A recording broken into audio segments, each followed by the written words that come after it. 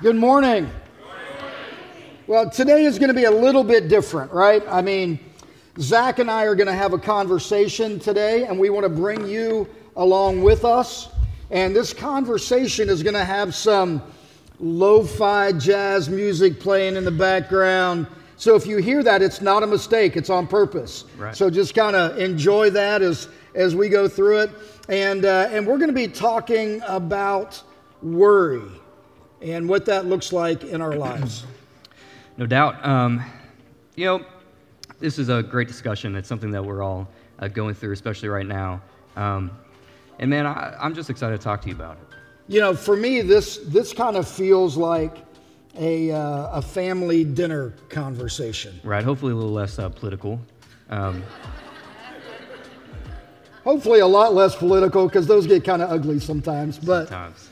Right. But, it's interesting. In the Bible, obviously it's important. It's talked about 365 times about worry, And I was talking with my wife, and she was having a conversation with her grandma just about some surgeries that she's had and a little bit of health stuff. And her grandma told her it's 365 times the Bible talks about worry. And she said, and here's my own little proverb: if you can't do anything about it, don't spend a second on it, And which is like way easier said than done, but it's still just like a little reminder. And she said that was 366. That one's for leap day, So that's her own personal little proverb. Yeah, her grandmother's pretty smart. I mean, she's super smart. That's pretty cool to even know how many scriptures are there in the Bible about worry. And I love this one, Ecclesiastes 5:12. It says, "The sleep of a laborer is sweet, whether he eats little or much, but the abundance of a rich man permits him no sleep." So some of you aren't sleeping much. That's what that scripture tells me. Which is, in Proverbs 13:8, it says, "Being kidnapped and held for ransom never worries the poor man," which I can totally attest to because no one's coming after me. So. Yeah, maybe someday that changes, right? It's really interesting when you look at worry and you read the statistics on worry that are out there. It said that 60% of this country suffer from constant worry. I mean, just constant. And that blows me away a little bit. Did a little more digging into worry and fear. And these are the 8 biggest fears that you face in life: the fear of failure, the fear of rejection, the fear of change, the fear of public speaking, the fear of imperfection or not being good enough, the fear of vulnerability, the fear of time, and the fear of loneliness. Any of those connect to you? Fear of public speaking is probably hitting a little bit. If you were to add a number 9, yours would probably be fear of losing your hair.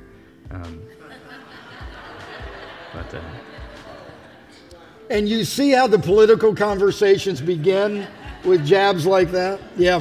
Uh-huh. No doubt. Yeah. I don't even know where to go. That wasn't in the script, and we didn't do that at 9 o'clock. So online campus, you're special today too, just so you know. When you're really looking at our worries and our fears, let me just ask all of you that are with us today, what's your biggest worry or fear? What's happening in your life? Somebody tell me. Losing a loved one. Health, dying. Kids. And say kids about 10 more times. Yeah? Someone else. What is it? The shape of our world. Yeah.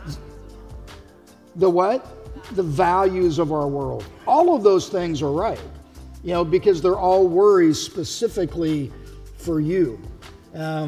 Research shows that the top 2 fears for all of us are money and the future. So, Zach, what are you worried about? Money comes up a lot, right? I think being in your early 20s, money is a big stressor, right? And I'm sure it hits you at every age. And, I think when you're starting off a life and you're starting to build capital or trying to save, but, you can't save and rent, and so you can't buy a house. It's just hard, at the beginning of your adulthood.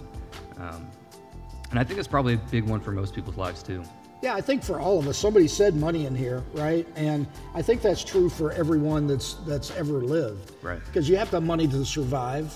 You have to have money to live, to buy a house or rent a place or to buy food.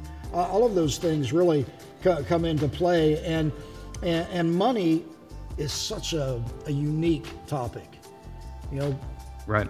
It's something that you can, it can solve some issues, but it can bring a lot more problems into your life.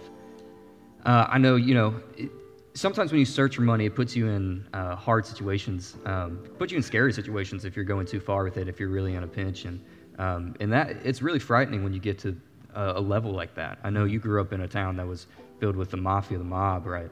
And so I'm sure there were a lot of missing pinkies over there. Yeah, and it's true. I grew up in a very mafia-oriented town. It was a small Italian community. You had the Lascolas and the Bernardis and other families that were involved in the mafia. And it wasn't uncommon for somebody to wind up dead in town because they were shot the night before. That's just part of the environment that I grew up in.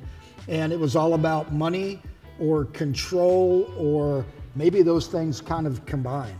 It's definitely an aspect of money. Yeah. Power, control. And it's scary. And, you know, some people want that. Some people are trying to get away from that. So I know, you know, a lot of times people search for, in the gambling sense, maybe hitting the lottery, trying to hit it big. Yeah, and we've talked about gambling a few weeks ago, and that's a hot button topic. Right. But you know, we see what is the lottery, like $600 million or whatever it's up to right now, and you go, man, it'd be really nice to have something like that. I mean, what could you do with $600 million? Anything, right? You could be extremely generous, but you could also be extremely selfish. And that's the thing, too, you know. And sometimes when you have that amount of money, you have to seclude yourself because it's a scary world when, you know, the rich man is worried about being kidnapped and held for ransom. True. You know? That's true. We've talked about that as a family even. Right. And one of your brothers says, if you hit a lottery with that much money, start a business and act like that business is just making money, and nobody will know that you're worth $600 million or whatever it is. Because once you hit that kind of money, things get tricky. Yeah. You know. You got to protect yourself. You got to protect yourself, right? And a lot of this stuff is scary, right? The future is scary. You know, the future in my life has been a pretty good stressor, a pretty major stressor. I got married 3 years ago, and February 29th of 2020, it was wild, and I was moving down to Nashville to start, be a part of a church plant, lead worship down there, and the Tuesday of our honeymoon, we got married on a Saturday. Tuesday, tornado came through and wiped out a lot of Nashville. It destroyed the church building I was working at. And so we moved down a week early to do tornado relief and cleanup, and then the next week, COVID hit, so everything shut down. So we were in a new city, didn't know anybody, and me and my wife Hannah were stuck in a 500 square foot apartment in a new city, and it was a good crash course for marriage. Yeah, I would say so, right? And honestly, 3 years almost to the date, things are just now starting to turn, right? In your marriage or just in the world? Both, our life, our marriage. Okay. The way that the world is working out for us currently, and also the world, right? 3 years into COVID, it's just starting to feel a little bit back to normal, right? And what does the future hold in that? And you know, when I look at that, I think, what's my life going to look like when I'm 60? What's my career going to look like? My family? Will I become like a person that I would look up to today? Will I become a man that I would look up to today? And I think it's really interesting, you know. I think when you're a teenager, and I'm a young adult, so I'm just coming out of this, right? Life is defined by years and moments and transitions, right? Every year, like transitioning to the next grade, transitioning to the next sports season, or when I'm 16, I get to drive. When I'm 18, I become an adult. When I'm 21, I get to gamble, things like that. But when you start to realize, okay, like years are just moments that we are able to define time by, right? Your years aren't going to be defining transitional moments. When you think it's like, okay, like maybe in a year things will get a little better. Time just takes time, right? And you can't really put defining moments on these years and expect them to really work out. Yeah, I think that's interesting because no matter what stage you're in life, time is a factor in that. Right. Like for me right now, I'll be 57 this year, and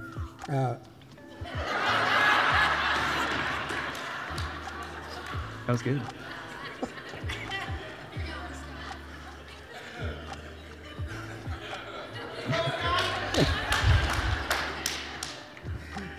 but for me at 57, which is really old, I got it, I get it. You know, for me it's like, well, what does my job look like?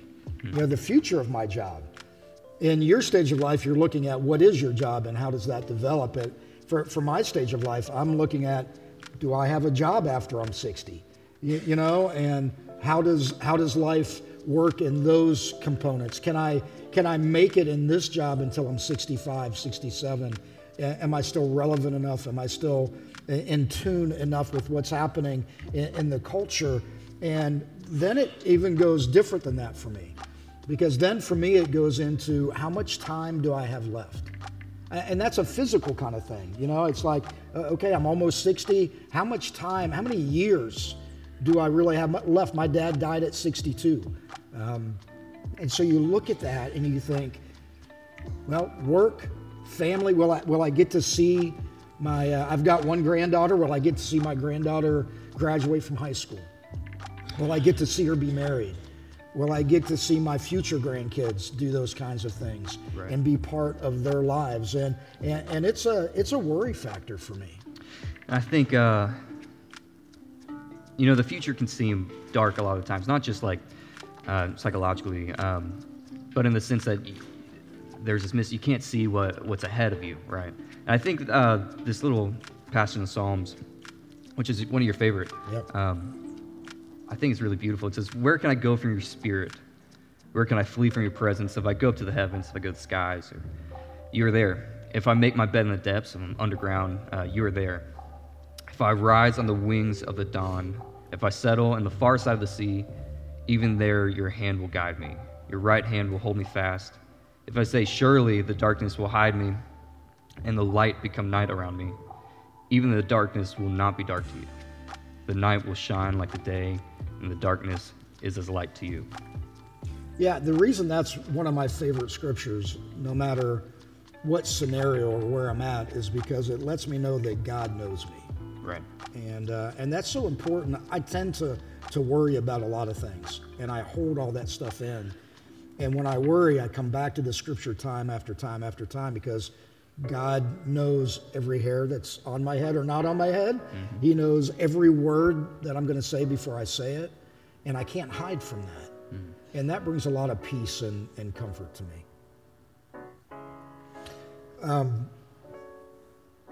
When you get to this stage, my stage of life, I think maybe it's because of what I'm just coming out of, but health becomes a major worry factor as well. So it's not just the stuff going on around me occupationally and life-wise, it's health. When I was 8 years old, I was diagnosed with type 1 diabetes. I've been on insulin shots since I was 8. We were on vacation in Gatlinburg, Tennessee, my mom, my dad, myself, and my sister, and I got to the point where I had to go to the bathroom like every 2, 3, 4 minutes. And my dad was a really great man, but those were challenges for him, because we'd want to stand in line and go to something, and I'd have to go to the bathroom. And I did that the whole time we were there. And then we ended up leaving Gatlinburg early to drive back to the Pittsburgh area. And on the way back, I went into this comatose kind of state where I just wasn't responding. And we get back, go to the hospital in Pittsburgh, and they say, well, you're a diabetic. And in that moment, didn't know what that meant, except one of the doctors said, your life expectancy is about 32 years old. As an 8-year-old, that just blew me away. I mean, it affected how I thought, how I continued to think, how I did my life and lived my life. And I think it kind of played into this whole stroke thing that I had a few weeks ago, is like, when I don't know anything or know anyone or know what words are or how to put sentences together, it's worrisome. Right. I think one, any child dealing with the thought of death personally it's scary and it's hard, and I think that's something that does affect you going forward in life. Obviously, I think it's a traumatic experience, and similar thing of when I was 18, I had a brain tumor, and they didn't know if it was cancerous off the bat, and so being 18, that's a scary thought. Being blind and not knowing if I have a cancer, if I'm going to be able to outlive my parents, and if I'm going to have kids. It's a really big thought process, a huge thought for a child to go through. And I think they're defining moments, and it's really scary, honestly. How did you feel when we went through a lot of, a few weeks of pretty intense stuff? Right. How did you feel when we were going through that intense? The beginning or in the midst? Kind of both. The beginning, man, the scariest part was when I went in and I had an MRI, and when I came out, they were like, well, we'll give you a call and let you know what we see. And I was at band practice, and you gave me a ring, and you said, hey, just want to let you know it's a tumor, right? And I was like, okay, well, that's not great. We'll figure it out. I was like, well, I got a show, and I got to play Bunbury, so it's like we'll just get it out. But as I went to work later on that day, and I was sitting there, I was like, I think I need to probably leave, right? Like, I'm kind of stressed right now, and as a 18-year-old edgy boy or whatever, I went to a graveyard and just walked around and contemplated, and which is scary. It's like I don't think any kid should have to think like that and go through something like that. Luckily, it wasn't cancerous, and I was able to just get it out and be fine. But those moments were worrisome, and they were worrisome for you and worrisome for us as well. We ended up going to St. Jude in Memphis because of the type of tumor that it was, and we're in one of the diagnostic rooms after they were running all kinds of tests, and one of the medical people came in, and Zach was blind in his left eye at that point. And this guy said, again, Zach's 18. This guy said, yeah, you'll never drive again. Just flippantly rolling that off of his tongue as he said that. And I saw the look in Zach's face. I mean, here's an 18-year-old, young man going, you're never going to drive again? That's who his life. I mean, when you're 18, that's part of who you are. Zach looked at him, and it's just like, I looked at this guy and I wanted to deck this guy, to lay him out for saying that. But it's just like the unbelievable concept that could be part of his life, which you see the result of that when you woke up after the brain tumor was removed. And the first question is, can you see? Perfect. It was beautiful. Super clear. It's great. And we also don't encourage decking people. No, that's true. I want to put that out there. This is a humbling experience, by the way. I love James 4 because I think it fits into the whole concept of what happens if death is part of your life. And it says this: look here, you who say today or tomorrow, we're going to a certain town and we'll stay there a year. We will do business there and make a profit. How do you know what your life will be like tomorrow? Your life is like the morning fog. It's here for a little while and then it's gone. Life and death have a really beautiful dance that we all come to face one day. Hopefully when we're old and we've experienced a lot and we've given a lot of knowledge, and hopefully we've brought some life into this world. And that's a scary thought, bringing life into the world. Being a young married couple, eventually, I hope to have kids. Not anytime soon, still poor. But you don't want to tell us anything? I don't. Okay. Nope. I was hoping. I ain't got no money. Okay. So you're talking more like a collective future for everyone. Collective future. What's the world look like for our kids, for our kids? Like, what world are we making? Are we bringing life into? I think it's an important thought. If you are planning on having kids or unexpectedly have kids, like, it's an important thought of like, what child am I bringing in? What's the world going to look like for the child? And I think it's interesting. We're going to be dealing with an over-polluted world, wars, a world ran by ChatGPT, which is an AI robot. Scary thoughts like that. Maybe another pandemic, which might not be as easy as the one we just went through. Which imagine having one that's a 50% mortality rate. That's a scary thought to say. Like, am I going to bring a child in this world that is uncertain and scary? Since COVID, anxiety's been up 25%, which to some might feel like a lot. Some might not be. If you struggle with anxiety, you might be like, oh, that's not as many as I would assume. But 1 out of 5 people suffer from a diagnosable anxiety, that's a lot of people. A lot of worry in this world, and that's this is from a study that people that admitted to it. Right? Yeah, and a lot of us don't want to admit to that, but like the stat I used earlier, 60% of our current population is affected by anxiety. It's affected by worry, and it impacts their lives in a dramatic kind of way. It's a stress. And people find the future of this country to be a major stressor,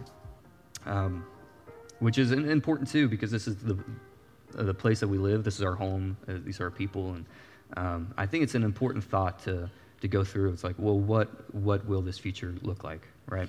Yeah, and that's where you get into some of the political debates and some of the more current cultural debates that are out there that cause a lot of worry and panic, and you can see those in the whole political realm, which is coming up again, the new election coming up, and you'll see the stress level rise and the worry level rise, and you'll see people panic, right, because of who or who may not be president or in an elected office. Which is they're interesting, hard topics that we can stress on and worry, but if as Mary Lou would say, Hannah's grandma, if we can't change it, don't spend a second on it, right? Like some of these things, which is a nice little proverb, but I totally understand that some of these things really do affect our lives. But us in general, in our own personal lives, which affects our families, our communities, our friends. It's, we make the difference in our personal worlds that we bring these children into. Yeah, I love Proverbs 19:20 from the Message translation. It says, "Take good counsel and accept correction." Boy, we don't do that very well, no matter who we are. That's the way to live wisely and well. We humans keep brainstorming options and plans, but God's purpose prevails. How do you do with taking good counsel and accepting correction? Man, better. Better? Better. That's true. Better than when you were younger, that's for sure. So, yeah, that's fair. I don't know. It's they're interesting times in this world, and I think you're talking about politics and all these things. The phone is a scary aspect of our lives, just how constant it is with us and all the information that is coming. Oh yeah, right? Like being bombarded by the media, and that doesn't matter what media it is. It can be social media, it could be Facebook, Twitter, whatever, Instagram, whatever is there. It could be the news media. It could be, you've always got that with you, and it really affects everything that we do. It affects how we view ourselves, which causes all kinds of worry. Like, do I look right? Am I dressed right? Do I drive the right thing? Do I live in the right type of house? Because we measure ourselves by what we see on social media, and it causes stresses and worries. Right. It is interesting. I think when you look at your life early on when you were growing up, media was just different, right? The TV was different, right? Oh, yeah, absolutely. We had 3 channels. and you had to actually get up off the couch, the chair, the floor to go turn a physical dial.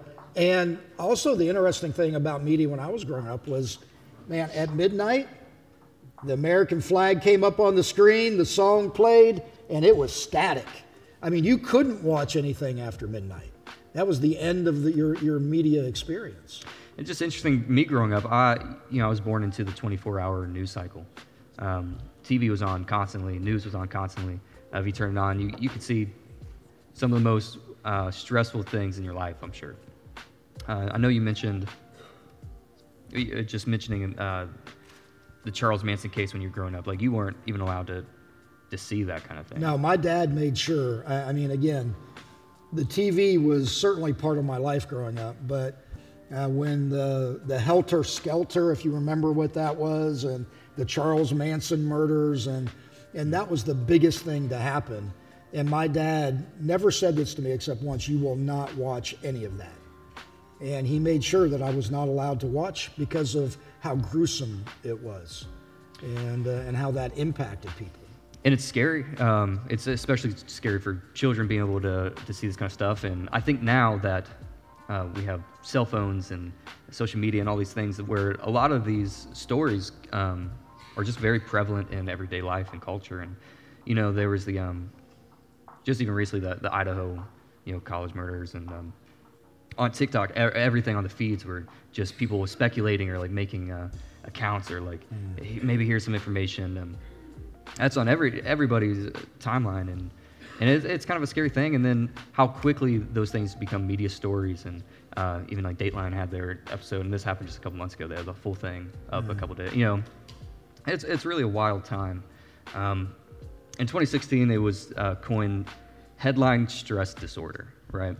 All these clickbait headlines that really like pull you in, really start to weigh you down. I know, like, when you were growing up, you had the Vietnam War was televised, right? The first time the whole public could really see what's happening on a war front, right? Well, yeah, to some degree, for sure. I mean, when the Vietnam stuff was posted on TV, you didn't see a whole bunch. You got to see a little bit. Right. I mean, headline stress disorder for me was Barney Fife trying to pull a bullet out of his pocket and put it to a gun. I mean, it was the Andy Griffith Show. It was a sheriff with no weapons solving problems in a very cool kind of way. But it was just different.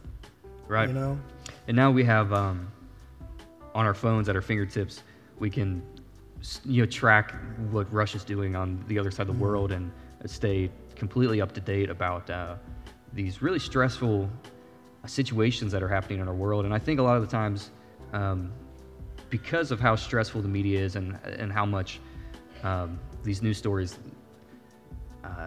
interact with us, a lot of times we get anxious and worried about how scary the outside world is, right? But if you were to look outside, a lot of the stuff isn't happening in your front yard, right?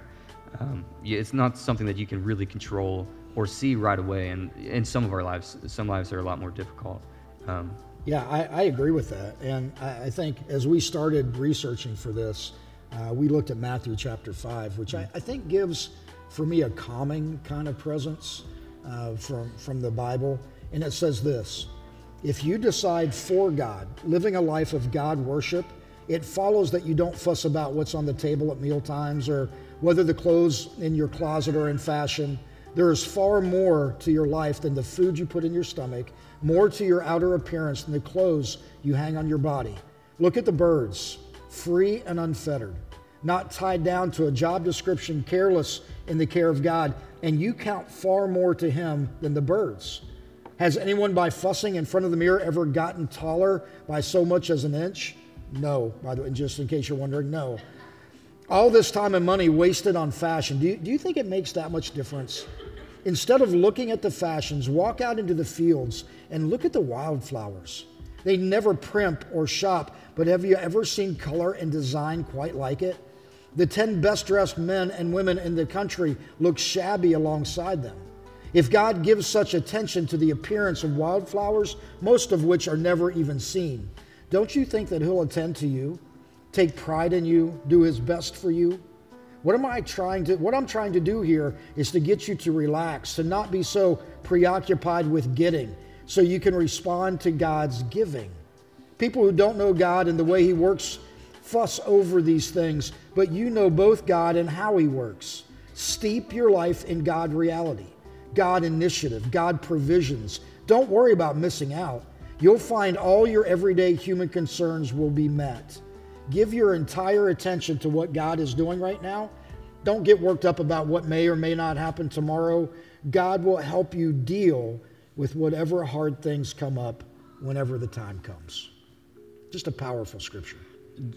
I think it's a beautiful representation of what we struggle with a lot, especially with this culture and social media, like really comparing yourselves, but we are way more important than the wildflowers, and they're beautiful, and we're all created beautiful. And I think when we talk about some of this stuff, it's interesting. You can talk about worry, you can talk about anxiety, all you want. You can talk about current culture and the future, but really, like, what can we do, right? What can we do when it really matters, when we're dealing with some of the stuff? And off the bat, I think we can open our Bibles. There is truth in there, and I think just that last little part, it says God will help you deal with whatever hard things come up when the time comes. And I think that's just a beautiful, true statement about what we're dealing with here, right? Yeah, there's so much good stuff inside the Bible, and sometimes we pass right over it because we think it's archaic, we don't think it matters or applies to our current culture, when in fact there's something in there for everyone, in every scenario.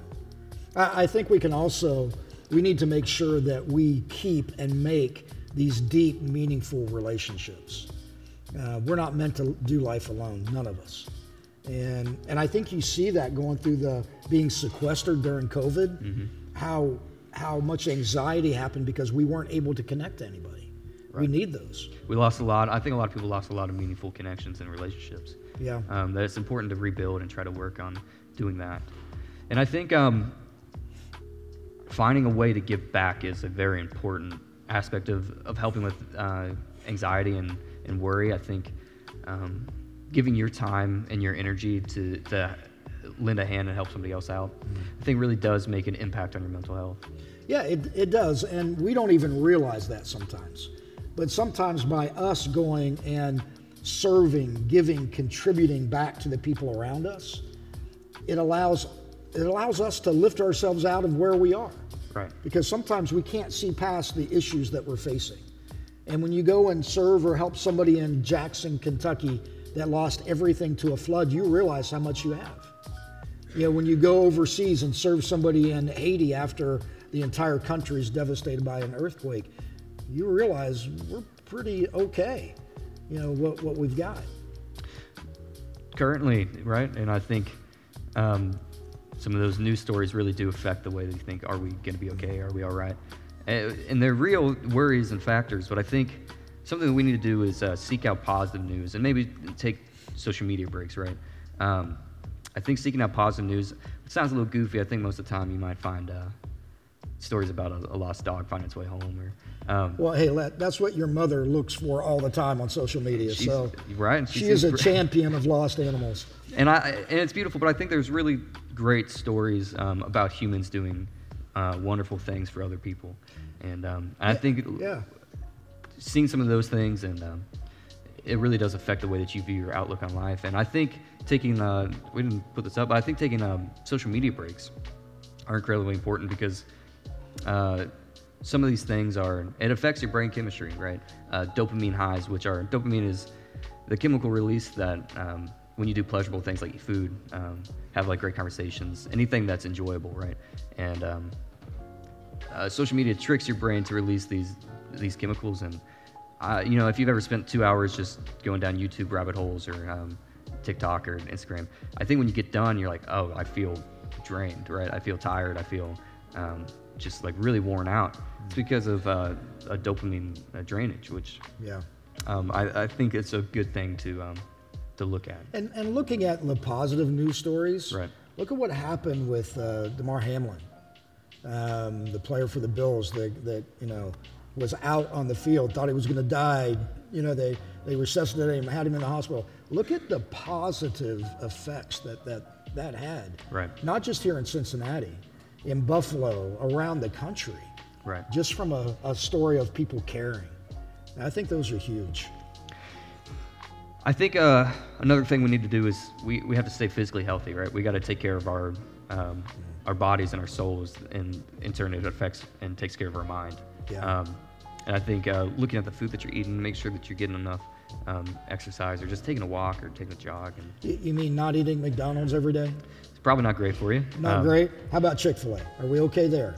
Good for the soul. It's good for the soul. Good. Okay, we got that. We love Chick-fil-A, by the way. Thank you, guys. But you look at that, and sometimes, you think, well, I'm going to relieve some stress by driving through McDonald's to get a fast meal. But in reality, what you're putting in your body causes more stress than the time that you save by being a fast food type environment.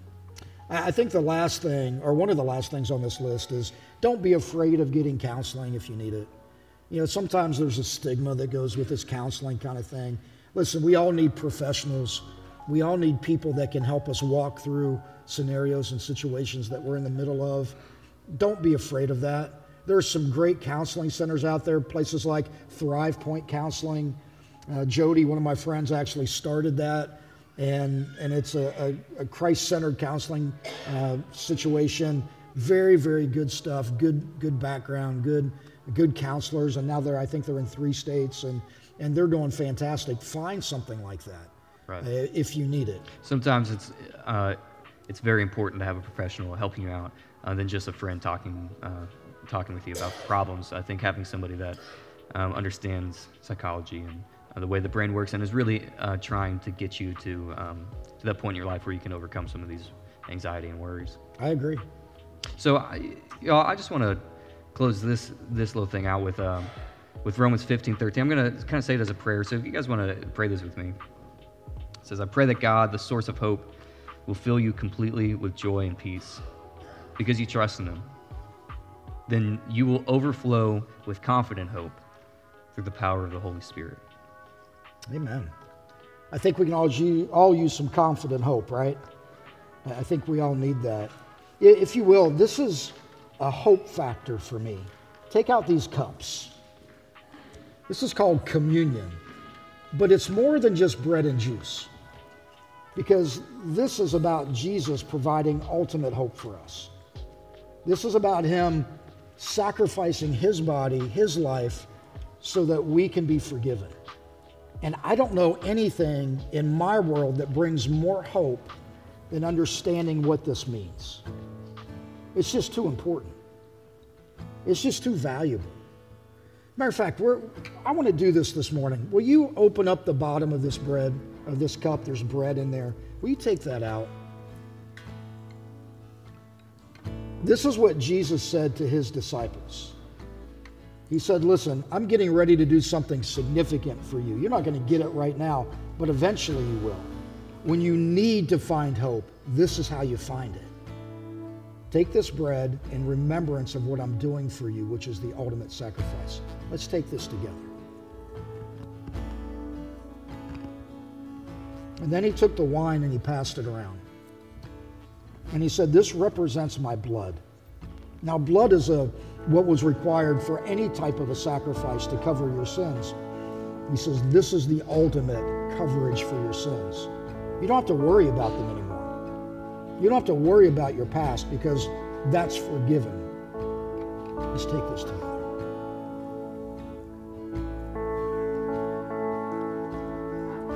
Because of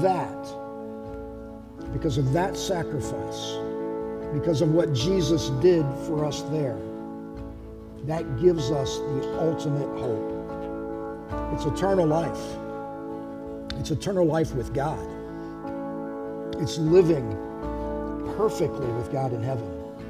And it's allowing us to live heaven here on earth right now. Don't miss that point. You have everything you need to live in an abundance of life, to live a great life. Unfettered was the word used in that scripture about the birds. an unfettered life. You're not tethered to anything. Nothing is holding you back, and nothing is holding you down. We have the hope of that happening for us right now. I'm going to ask you to stand with us. Charlie and the band are going to sing this song. We're going to have some people down front. If you need to talk to somebody this morning, to find ways to connect to Jesus, to surrender your life to Him, to allow Him to take away your pain and your hurt and your past, we're here for that. We'll meet you down front as we sing this.